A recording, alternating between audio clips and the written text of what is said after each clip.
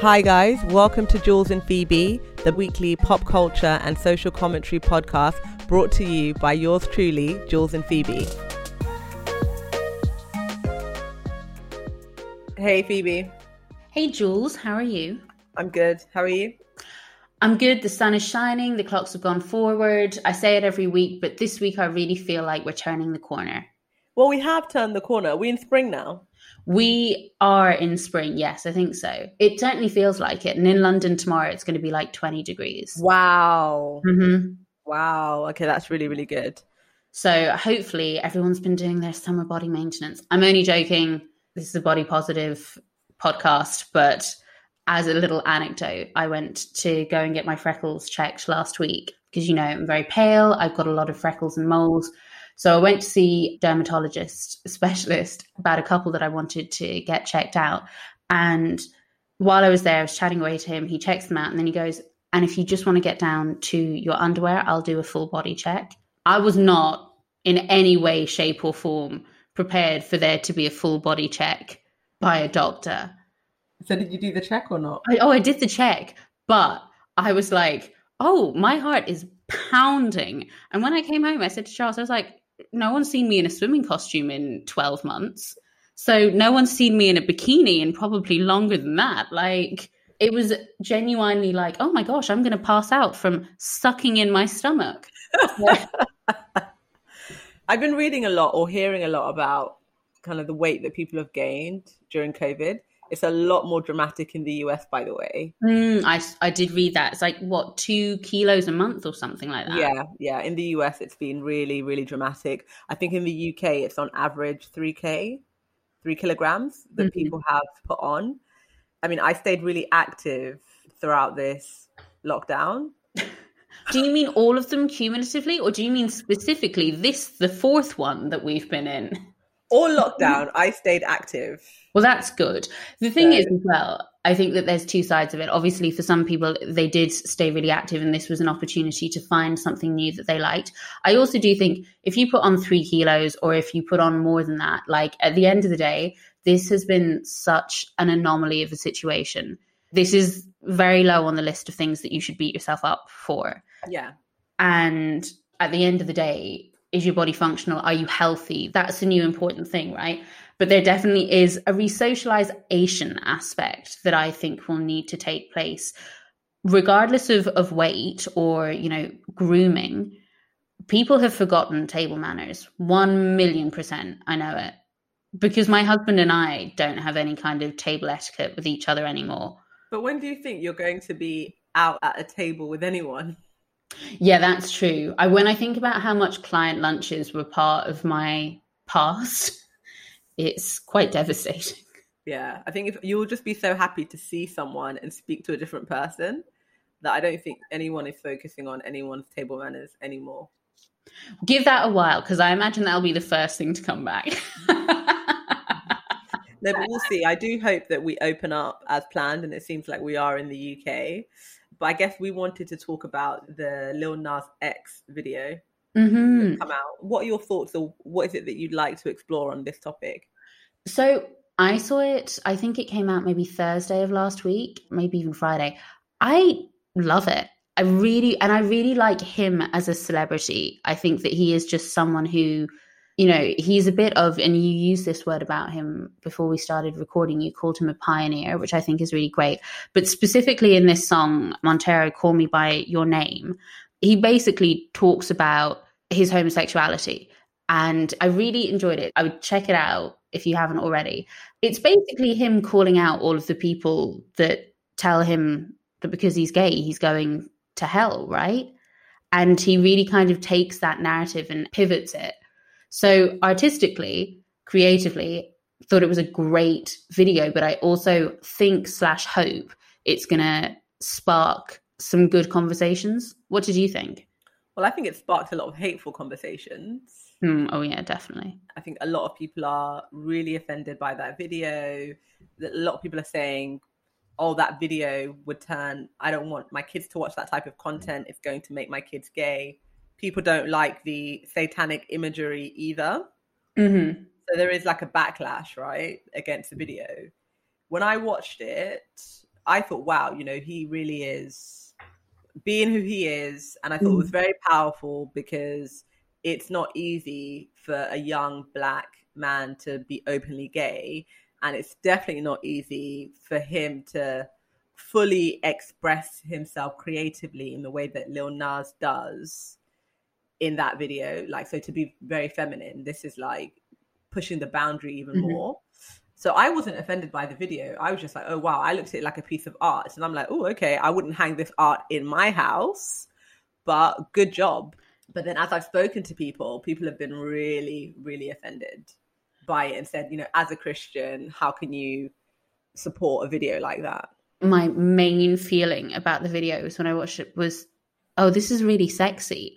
And you aren't used to seeing men be sexy for the male gaze. Does that make sense? So when you see female artists with videos like this, right, take WAP, that's again for the male gaze a lot of the time, or what our perception of sexiness is when it's female driven is dictated by the male gaze a lot of the time. A big problem with that song, in people's opinion, was that it was about female pleasure and people don't like that.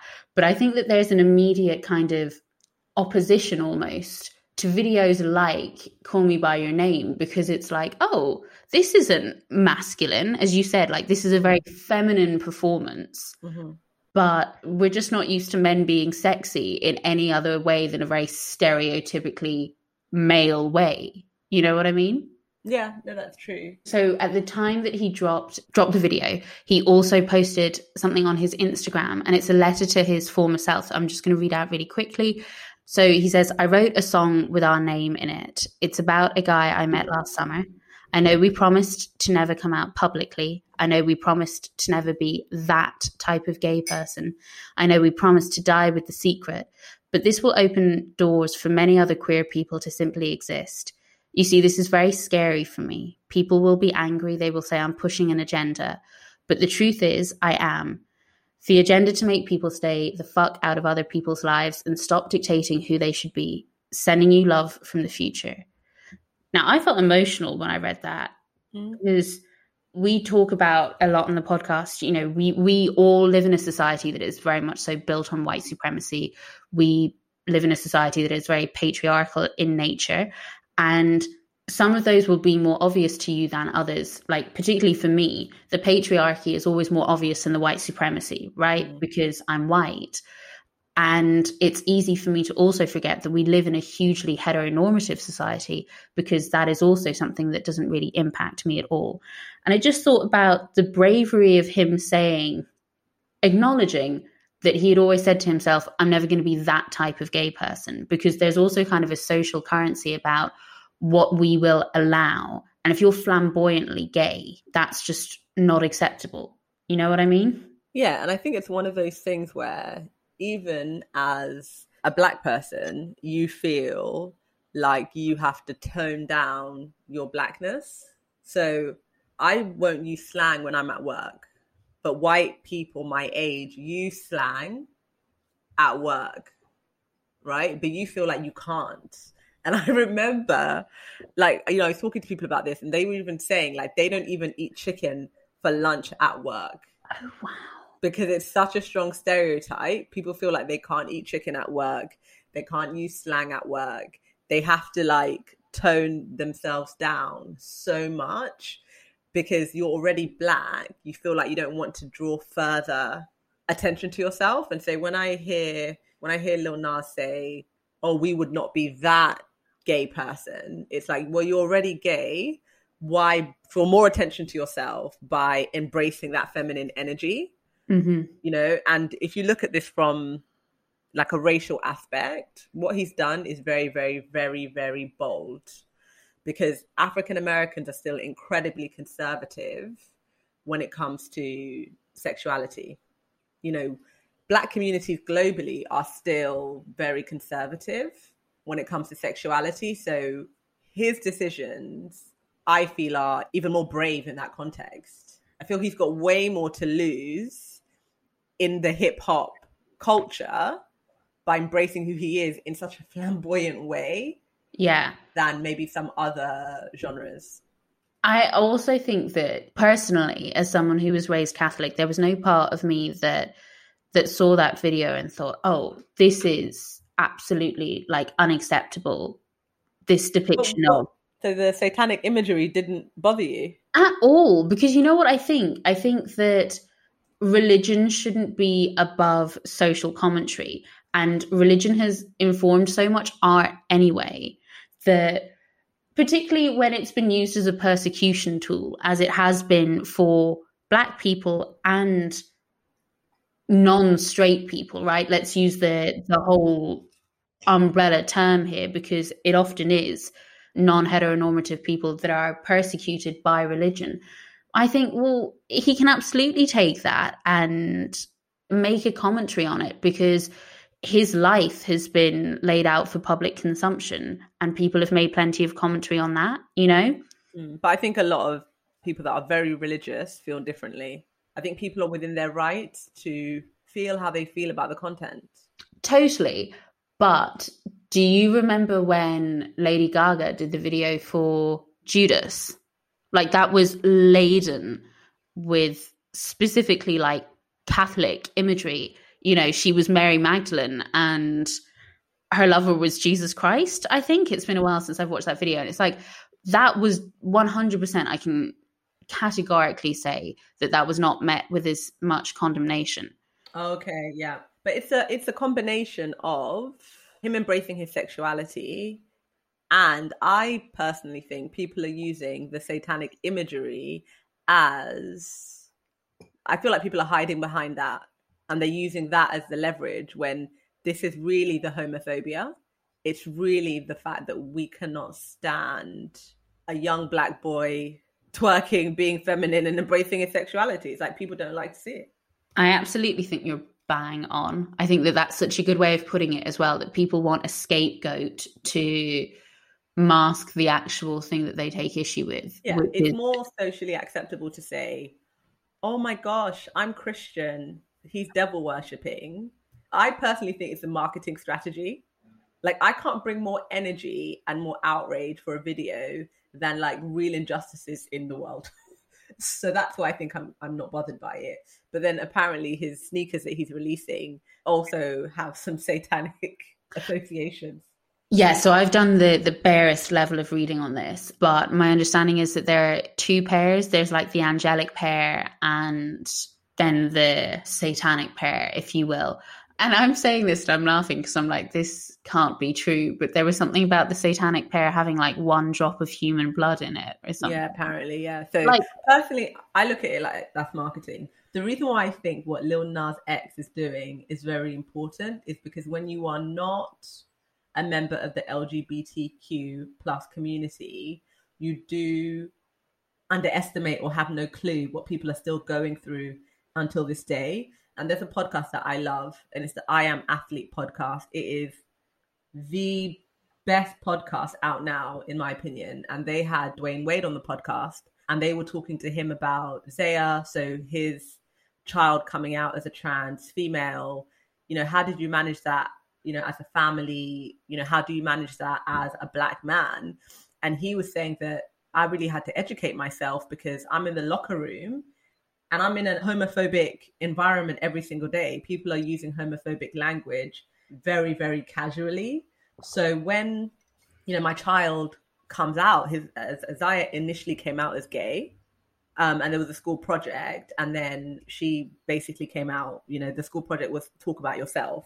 And then when she came out, the teacher called home and said, we usually hang these up around the school, but just thought, you know, we'd let you know that, you know, that's what she said, you know. And then he was saying that, you know, initially they wouldn't have her in like family photos that they were posting online because they felt like the vitriol would be so intense. They wanted to protect her and they just didn't want her to experience all this toxicity from the internet. But then after a while, they thought, are we trying to protect her? Are we trying to protect ourselves? And he said, ultimately, as a parent, my goal is to make sure that all of my children are seen, all of my children can be themselves. That's my job as their dad. And this is really, really powerful because so many of us grow up with our parents as trying to enforce their own vision and their own ideas on us. You know, and he was saying that how many young Black trans kids are committing suicide, are at risk, you know? And he was saying when he watched Pose with Zion, I don't know if you watch Pose. Oh, I've watched a couple of episodes of the first season and I really enjoyed it. Yeah, me too. Yeah, and I had watched the episode they mentioned where one of the boys, his father kicked him out because he had some gay magazines and the dad kicked him out. And when his daughter saw that, she clutched. She was so shocked because they had offered so much warmth in that family. She'd obviously been embraced. She can be herself at home. She didn't know that this is what people are going through. And especially within the African American community or within the Black community, you're more likely to be rejected because of your sexuality than you are to be embraced and accepted. And it's very important that we acknowledge that and we move forward from that. So yes, it is controversial, but if it is going to move things forward a bit, if it's going to make a kid feel like, well, at least there's another person like me, even if I'm not at the point where I can verbalize what I think or how I feel, I think if it can just make one child feel comfortable with who they are, I think that's positive. Totally. And I think as well, it's interesting to me, and I know this is a little bit of a pivot, but you and I had spoken about it, you know, this past week anyway. But when you then look at everything that's been going on with Derek Jackson and what I feel is a real weaponization of Christianity in that particular context, again, that doesn't get as much backlash as Lil Nas X. And what I think is so interesting about that is Lil Nas X was never saying that he was the pinnacle of Christian society. He's not talking about his religion. He's not talking about his morals or pretending that he is in a position of moral resplendence, right? He's living his values and he's living his truth. But then you've got Derek Jackson, who, I mean, I'll let you take it from here to give more context because the cultural impact isn't something that I was aware of before this past week. The cultural impact of Derek Jackson. That story overwhelmed me last week, but essentially Derek Jackson is a Black guy on the internet, relationship expert. You know, he was always basically giving advice to women. Should they stay in this relationship? Shouldn't they stay in this relationship? You need to love yourself. You need to be confident. So really just one of these like woke guys online that a lot of female followers gravitated towards. And he holds himself up as this Christian moral guy that treats women so well, is incredibly polite, would never cheat. And then it turns out that he's a serial cheater. But not only is he a serial cheater, he's actually an abuser. So some of the women have come out and spoken about how he's like rough handled them, how he's spoken to them. And it is really emotionally abusive. And there are examples of him being physically abusive. And then it's so shocking, like you said, that look at this person that's put themselves on this pedestal and is coming out and saying, you know, I'm a Christian, this is my lifestyle. But then they lead a double life. And people were shocked by it, but people didn't condemn him in the way that I'm seeing Lil Nas condemned. Yeah, it's bonkers because, again, this only came on my radar because you told me about it. And I was seeing people post about it on social media. And then I was like, okay, this bears kind of closer inspection. So then when I was watching the video where he's acknowledging all of his infidelities and his wife is sitting beside him on the sofa, and that was just a heartbreaking scene because you think you've humiliated this woman by breaking your vows and now you are making her sit through it while you tell your audience about your infidelities. Yeah, that video with his wife was really uncomfortable to watch. You know, I felt it was like she was a hostage, essentially. And she's come out with her own videos after. And I would say she needs professional help. Like, she needs professional help now. You know, she basically, they weaponize God and religion. And her whole thing is that this is a battle. No weapon formed against me shall prosper. All this, like, the blood of Jesus. And that's really tough as well, because I think in those instances, in religious context, the sacred vow is always weaponized against women. You know, women have to stay in relationships where infidelity has taken place, or, you know, there's been some breach of trust because you made a sacred vow to one another, which is kind of what I'm seeing being said about Derek Jackson's wife, who, to my shame, I don't even know her name. But there's no kind of narrative about, yeah, but he already broke those sacred vows. But people on Instagram are saying to her, you need to leave, you need to leave, you need to leave, you need to get help, you need to leave. But their situation is incredibly toxic, right? And I think it's so difficult for us to just have this snapshot of what we're seeing. But clearly she's with someone that has got such a mental hold on her and she can't escape. And also, I think that one of the hardest things for me to kind of see in that whole saga was the overt disrespect, because then not only does he record the whole, you know, I'm telling you, Derek Jackson didn't just flirt, he had ongoing relationships. It's like, okay, firstly, I don't know why you're referring to yourself in the third person. Stop doing that. But then he goes one further and he films a reaction video to him watching this clip. And he's making fun of his wife in that reaction video. And I just thought, just leave this woman alone. Like, at the very least, do you not have enough love for her that you're not just going to humiliate her like this? I was so overwhelmed because every day there was a new video, either from her or from him or some YouTuber. And so, I don't know, it just made me really sad. It made me so sad because, like, imagine being in a relationship with someone, like being married as well and being the mother of his children. So this is like a real relationship. And then you're hidden from the public. Like, he acts like he's not in a relationship.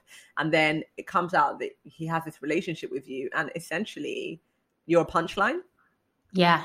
So that's what happened with her. But it's also interesting for me that you have this whole trend of like men online giving women advice on their dating. And I don't know if this is happening like in the general population, but I have noticed it with Derek Jackson and I have noticed it with Kevin Samuels.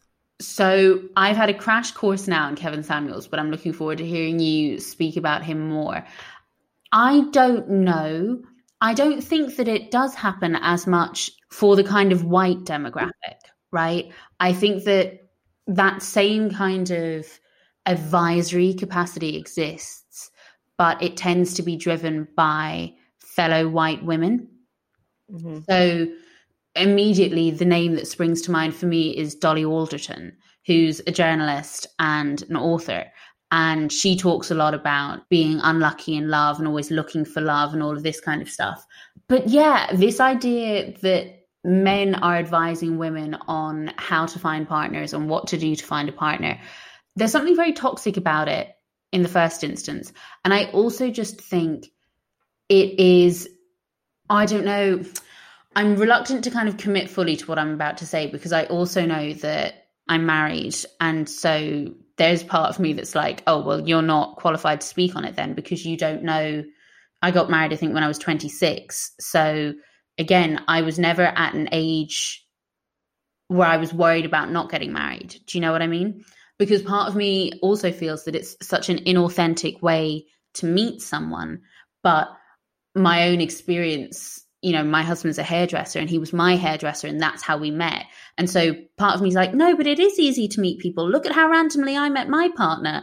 And that is just complete anecdotal evidence. So yeah, I think it's really hard to meet people now. I met my husband in 2014. I think that was the last time. What year did you meet your husband? I actually think it could have been 2014-ish. Yeah, that was the last window. That was the last window. 2014, 2015, I think it was like the last window. And even then, that was like not linear. Do you know what I mean? There was still the aspect of like, oh, you've met someone, but it's not totally official immediately. Like, we're dating. We're also dating other people. You know, there was a robustness to that was kind of like, yeah, but this is just what everyone's doing. You know, almost like the permeation of New York kind of American drama narrative where it's like, yeah, you're supposed to be dating multiple people. So I would go through bursts of doing that and then be like, oh, I'm not enjoying this at all. You know, this kind of thing. But I think that a lot of people do that for a lot longer.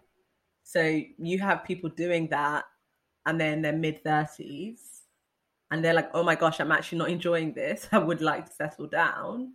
And then from Kevin Samuels' philosophy, so the women that call Kevin Samuels say they want a high value man. And by high value, they basically mean a man with a high income. And then you have women that are calling him that are in their late 20s to mid 30s. I don't know if anyone beyond their mid 30s has called him, but they'll be in their late 20s, they'll be in their 30s. And Kevin Samuels will basically tell them, you don't have a chance. And the reason why they don't have a chance is they're not pretty enough, they're not slim enough, they don't even know where to meet the type of man that they're looking for, and they're too old. There's a currency at play here, right? That often just isn't spoken about. And I don't even know if you could call it dated, but let's say dated for the purpose of this particular podcast. I was seeing someone casually who was wildly out of my pay grade, like from a super wealthy family, went to, you know, a very expensive private school, all of this kind of stuff, like already owned a house. We were in our early 20s, you know, owned this fabulous, like 4-story house, this kind of thing. And there was a point at which, you know, I don't know, were we out for food or something like that? And I suddenly thought, oh my God, like I'm your bit of rough in this situation, but I've never had to think of myself in that way because like, there's no like wrong side of the tracks narrative here, but it's like, I'm quirky to you because I'm not wealthy. So the anecdotes that I tell, you're like, oh my God, that's hilarious. What do you mean you've never been to South America? You know, this kind of thing. And it's like, sometimes when you're with people who are wealthier than you, there are things that you cannot do, right? A good way I think of describing this is like, you might see, okay, we can't park on this street, for example. Whereas someone who is wealthy is like, no, you can. You just have to pay to. But it's like, but the payment that you're talking about is a fine. But you just don't see that fine as like an actual inhibitor to you just doing whatever you want. You're paying 15 quid for just a casual meal. And I'm like, oh, that's actually quite expensive on a whim, you know? And so I think that when Kevin Samuels is saying you're too old or you don't have the skills to get yourself a high value man, there's probably a little bit of truth to that because there's a little bit of truth to it for sure. But if you watch Kevin Samuels, he's so direct. He's not rude, but he's so direct. I think that's what makes people uncomfortable. I'm saying he's not rude in the sense that he doesn't say derogatory things to the women, but like he explains things in a way where they come out feeling delusional, if that makes sense. And I think from his perspective, you know, if you're in your early 20s, so basically from his perspective, he'll say to the women, okay, what kind of salary range would you be looking for? And they'll say, okay, about 400,000 plus. And then he says, what percentage of men in America make 400K plus? And then they'll say, oh, I don't know, maybe 10%. And he says, no, 1%. And then he'll ask them like more and more questions around what their preferences are. And then he'll say, what's the age range? Like when do men really hit their peak financially? And then they'll say, oh, I don't know, 35. And then he's like, no, 45. And he'll be talking to a 29-year-old. Are you open to dating older guys? No, not really.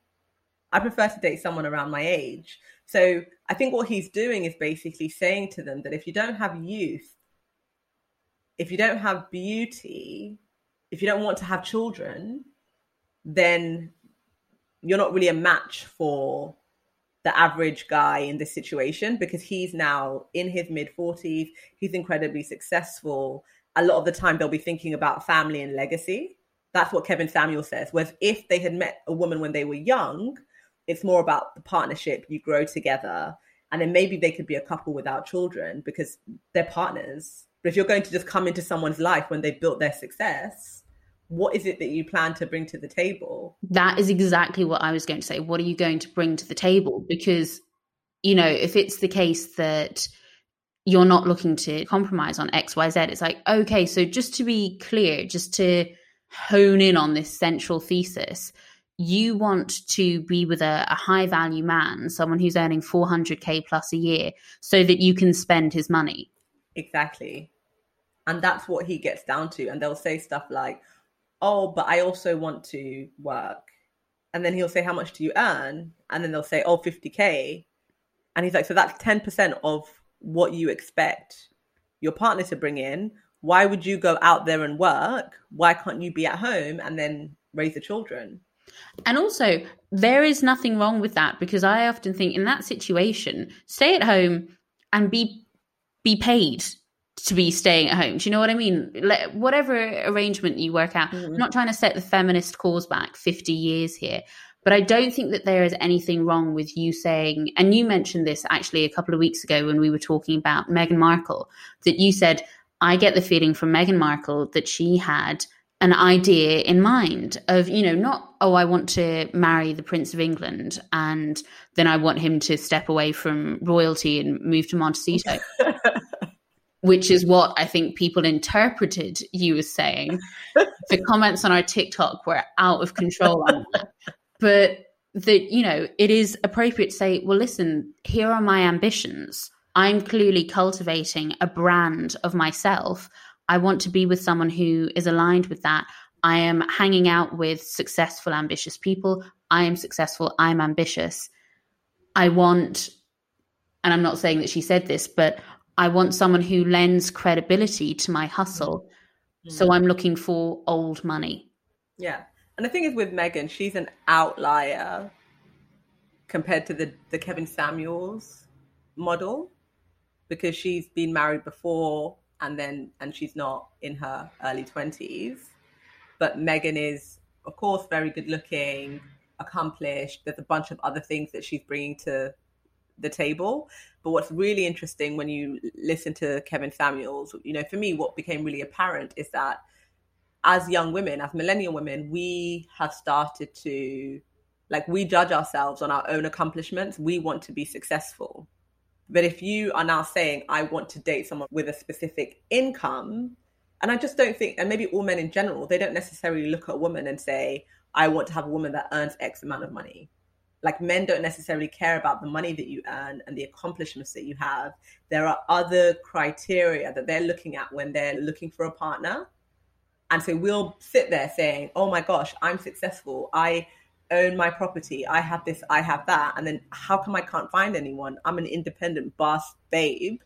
And so you can't find anyone because men don't necessarily say, I want a woman that has those things, because those are things that they may be bringing to the table. And also, I think that there is, you know, however progressive we get or however progressive we think we get as a society, there is a certain amount of gender stereotypes that are still baked into us.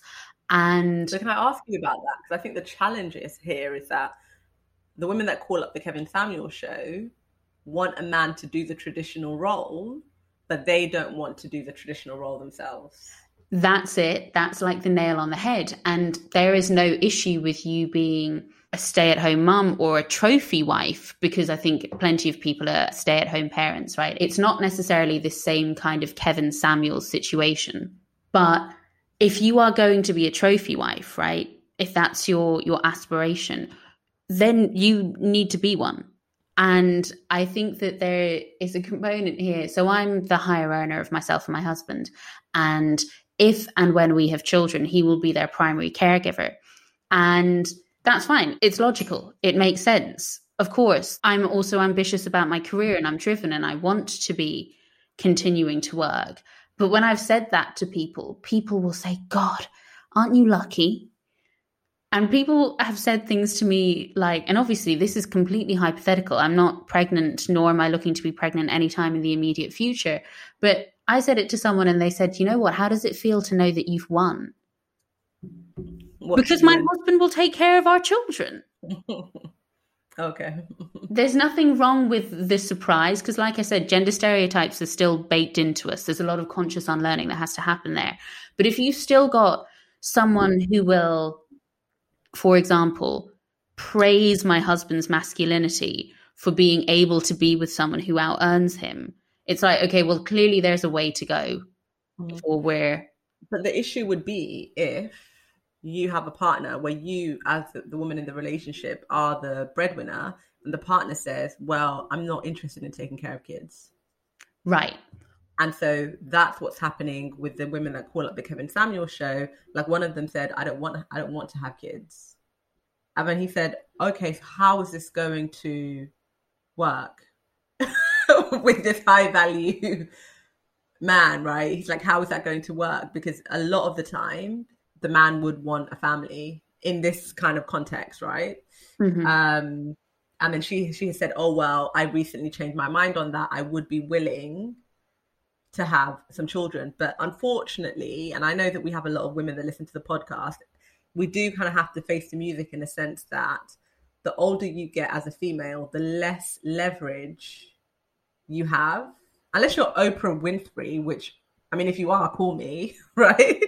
I want to be your friend. Oprah, I can't believe you've been listening to this podcast this whole time. Exactly. I mean, unless you're Oprah, from a dating pool perspective, because men have a broader age range that they can date, and maybe it will start to change for women. But because men have such a broader age range, by the time a guy hits 35 years old, he's got more options in the market than a 35-year-old woman. The challenge we have as millennial women is that, I guess it's a question for another show, of like, can you really have it all? Can you say that I want someone that earns X amount, but then you're not necessarily willing to have children, you're not necessarily into taking care of the home, you're not necessarily into working out, you just want to be you want to do your thing, but then you also expect your partner to be delivering a certain standard of living? I mean, I think that the answer is no. Obviously, I know that it's like a hypothetical question. But yeah, that's the answer. Compared to Kevin Samuels, he's like, no, you can't have it. It doesn't look good for you. It's like a magic 8 ball. Ask again later. But it is tough because I think that it is a conversation that many women, and particularly the demographic of this podcast, will be asking themselves, where things like marriage and buying a property or getting pregnant and having a career and all of those things really start to factor in a much heavier sense. Yeah. And the problem is that there are always outliers who are making it work. And then it's like, there turns out to have been a huge boost behind the scenes, you know, oh, well, my husband and I were able to make it work and we both worked full time. And now we're both on, you know, high 6-figure salaries. And it's like, oh, it turns out that your parents bought you a home when you got married. It turns out that your dad's actually a hedge fund manager. Mm-hmm. Exactly. And talking about this reminds me of when I was watching Indian Matchmaker, and one of my friends who's Italian said she was very shocked watching Indian Matchmaker because a lot of the requirements were around financial security. I'm a lawyer. I earn 6 figures. I would expect my partner to be earning 6 figures. And she said she was really shocked by this. And so I think still with the Indian community, you see this in the African community, a lot of the time women will say, I earn this much, I would want my partner to earn this much. But what I think we will see going forward is like a shift where people are more open-minded. And it's not about, I bring this to the table, this other person must bring what I bring to the table. It's about achieving balance in a relationship and being open-minded. And so that's why I say men at 35 have more options, because they can just go to Tesco and say she's pretty and just go marry her. But a lot of women are concerned with, you know, I have a friend who's in a serious relationship, and she said she was concerned about telling her partner what she earned because she was worried that she earned a bit more than him. Like, they still don't know what the other earns. Oh, really? And she doesn't want it to be an issue that he would be uncomfortable because she earns more. So I think that women are still worried that, oh, will this guy be able to handle it if I earn a bit more? That they feel that I must be with someone that earns as much or more than me. But we need to widen the pool of talent, right? So people don't call up Kevin Samuels and get humiliated every day. Well, and also we need to open the dialogue. Whether or not you open the pool of candidates, you need to certainly be able to speak about these things openly and realistically. Because, and I've said this on the podcast before, specifically with regards to money chat, it's not something that comes easily to me. You know, my husband talks about finances and our savings and, you know, plans and things like that quite easily, but I hate doing it. The shame is baked into me when it comes to money things. And so I think that speaks to the broader kind of narrative. You can hypothetically say, okay, yeah, I'm looking for X, Y, Z, but are you prepared to have actual conversations around that and what you are doing as a value add? That's the question that everyone should be asking. Are you a value add? And is your partner a value add? Are you adding value to one another? Mm-hmm. Exactly. And enriching each other's lives. Also, just as a final note to squeeze in a Royals reference, because I thought about this in the context of Kate and Meghan. And what I thought was, Meghan has her eggs in a row. She's held a job. She's got her own money. Kate has only ever been William's girlfriend. And now, when he's cheating on her, she has nowhere to go. She is trapped in a relationship where the dogs on the street know that he's having affairs. But if she leaves him, who's going to take on stepfather duties to the future King of England and his two younger siblings? So, yeah, exactly. No, I agree with you. Like, you need to find a way to obviously have balance in your relationship but still maintain your independence, right? So I completely agree with you. But thank you so much for listening, guys. Follow @JulesPhoebe on Instagram. You can find us on TikTok. We'd love to hear from you. And thanks so much for listening. And share the podcast with a friend. Bye, guys. Have a good week. Bye.